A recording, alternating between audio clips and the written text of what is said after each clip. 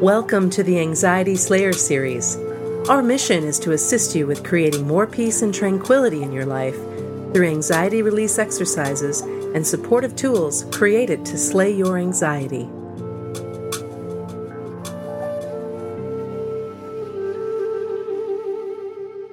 Hi Shan, in this podcast I'd like to talk to you about your new Sacred Heart Teachings experience. As a transformational coach and self-care enthusiast, you strongly believe that we must remove the barriers that keep us from experiencing joy and compassionate self-care. And I've heard you talk a lot about how we subconsciously build protective walls around our hearts to insulate ourselves from the pain and trauma we feel we once endured. So you've created a beautiful new supportive package, called the Sacred Heart Teachings, as a guide to help women open their hearts and heal their past so they can experience more joy. And in your description of this experience, you said that each one of us deserves to understand that beneath our personal stories of pain and discomfort, we can access wholeness, love, and compassion, which I thought was a very beautiful promise for the experience of these Sacred Heart Teachings. So I wanted to ask you today, Shan, what inspired you to create the Sacred Heart Teachings? Thank you for interviewing me about the Sacred Heart Teachings today. It's interesting to be on the other side of the interview talking about something that I do outside of Anxiety Slayer, and then I realized that Anxiety Slayer has a big part to do with the creation of the Sacred Heart Teachings, our work together, and my own personal healing process over the years that we've known each other and even before then. So I'm glad that we have the opportunity to talk about this. Before I met you, Ananga, I was living in the corporate world, and I was very powerful and very successful and living the high life at the time, and was pretty unconscious, if I'm honest.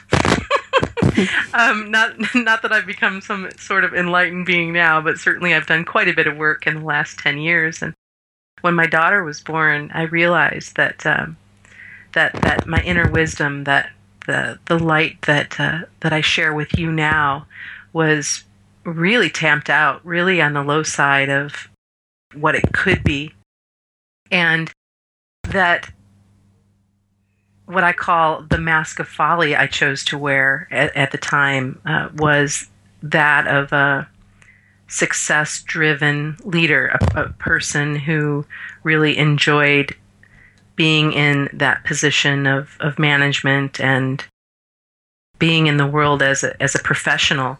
But that wasn't doing anything for my personal life. At that time, I was completely in tune with my masculine warrior energy and way out of touch with my femininity.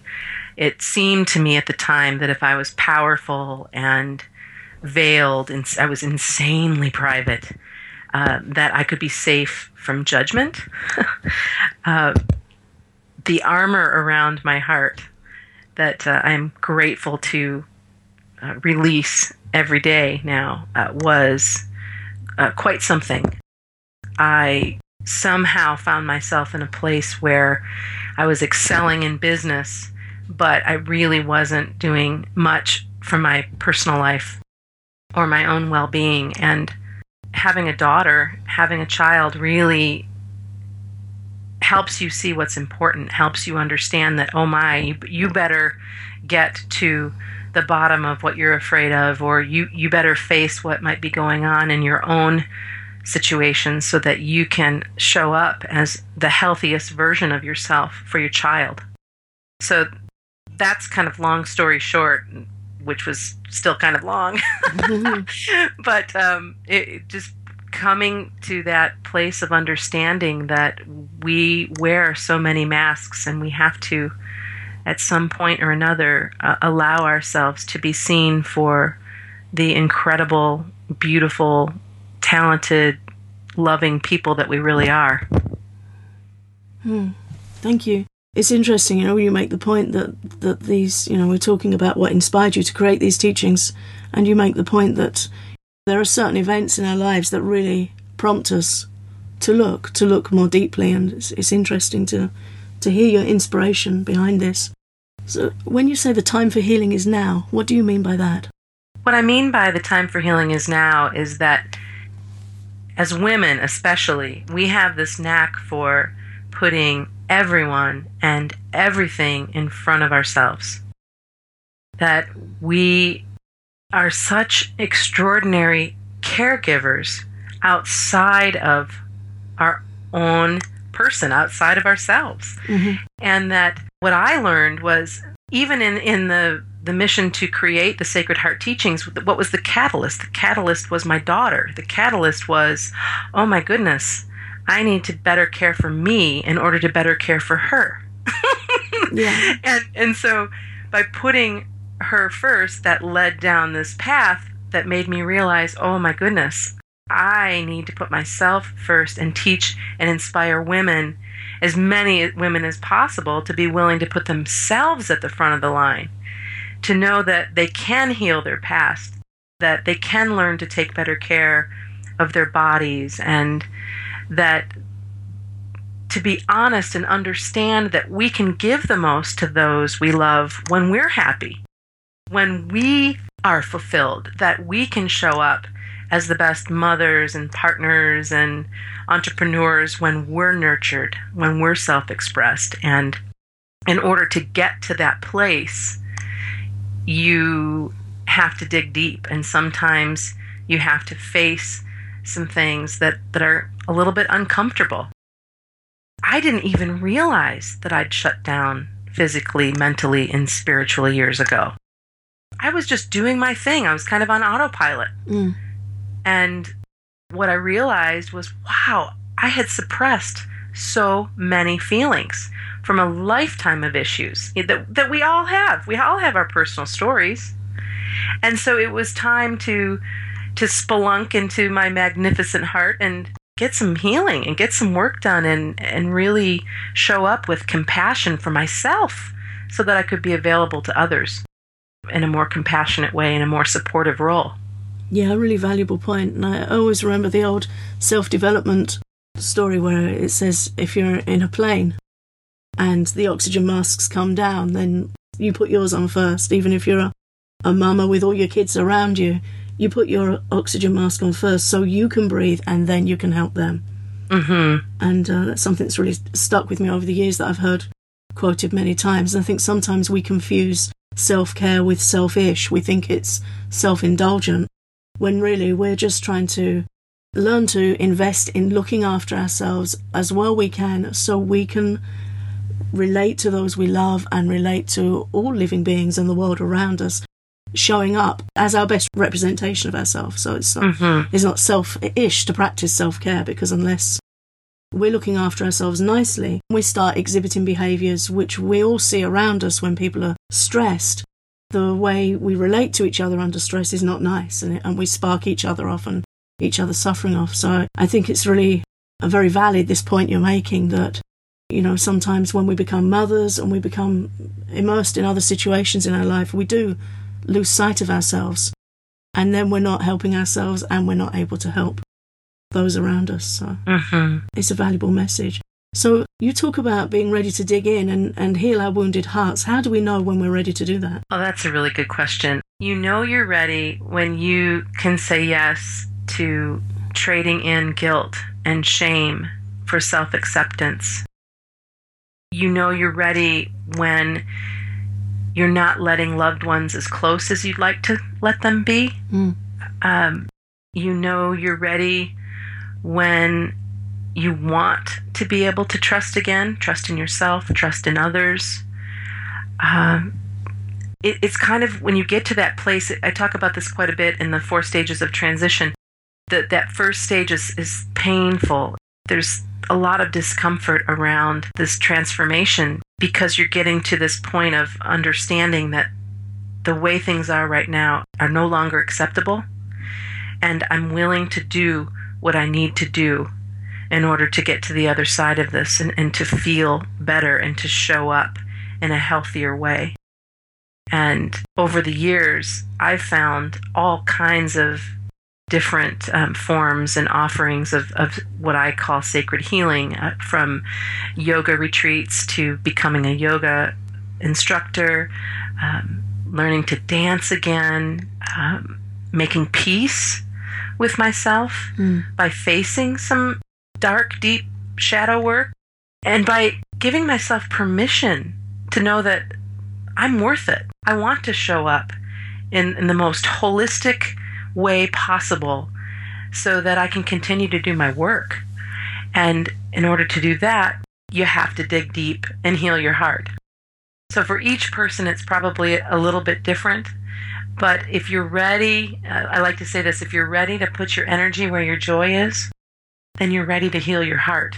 That could go on a greeting card. I think it could. It might. Maybe we'll make some. That would be cool. That's a really nice way of summing up. So if I hear you correctly, you're saying that we know when we're ready to do the work because we're feeling a mismatch between where we are and our aspirations. Exactly. Yeah. Exactly. Having had the privilege of engaging in this Sacred Heart Teachings experience myself, I found the questions that you use to guide women through the experience very thought-provoking. At the beginning, you state the importance of sitting down and giving yourself time with this. And I know with myself in the past, I've, with all good intentions, bought coaching books and workbooks, and you think, right, I'm going to sit and I'm going to work through this. And then I'll start reading, and my aversion to doing the work will have kicked in and sort of said, oh, actually, I'll do this later, or you should be doing this or that. But what I particularly liked with what you're sharing in the Sacred Heart Teachings was that I sat down with it at a time when I only had a limited amount of time to spend with it. I wasn't making any big declarations of, right, I'm going to sit with this for X amount of hours or a weekend.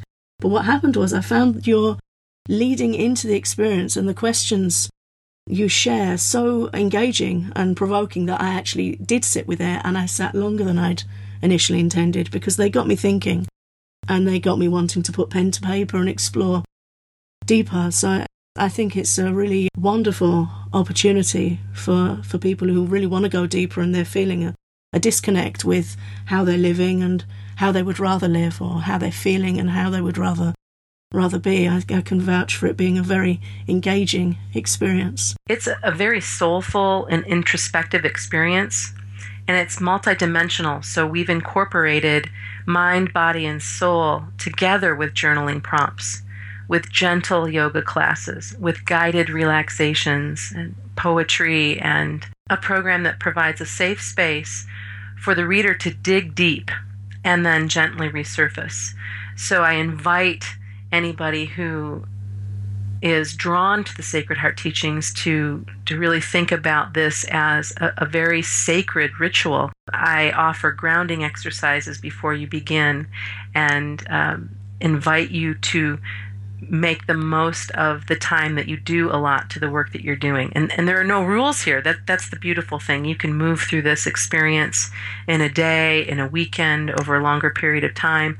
But it's just one of those things that we deserve to take care of ourselves in a way that nourishes us, mind, body, and soul. And that is the embodiment of the Sacred Heart Teachings. Wonderful. I definitely found it to be a very immersive experience, something that really does draw you into thinking carefully and going deeper. Could you tell our listeners where they can find out more? How can they learn more about the Sacred Heart Teachings? Well, I think the best thing to do would be to invite our listeners to come back to anxietyslayer.com, and then we'll have information there about an upcoming teleclass that I'm going to be a part of. It's actually a telecall. It's the premiere of the Sacred Heart Teachings, where I'll share a preview of the program hosted by Linda Joy, who is the publisher for Aspire magazine. She has invited me to come and talk about the Sacred Heart Teachings on February 26th. And so I'm hoping that every woman who's listening to this interview will join us for that sacred telecall on the 26th. And you can learn more about all the details at anxietyslayer.com. And because Anxiety Slayer is supporting the Sacred Heart Teachings, we are offering a free body scan guided relaxation from our album for anybody who registers for this sacred telecall. And thank you for agreeing to do that, Ananga. That's my pleasure. Very, very supportive. Thank you very much for sharing with us. You're welcome. Thank you for making time to talk about this. I'm extraordinarily excited to share this new program with the world. It's wonderful. So just to remind everyone to visit anxietyslayer.com, where you can find details about the free call with Linda Joy from Aspire magazine and Shan on the 26th of February, and all the details are on the website.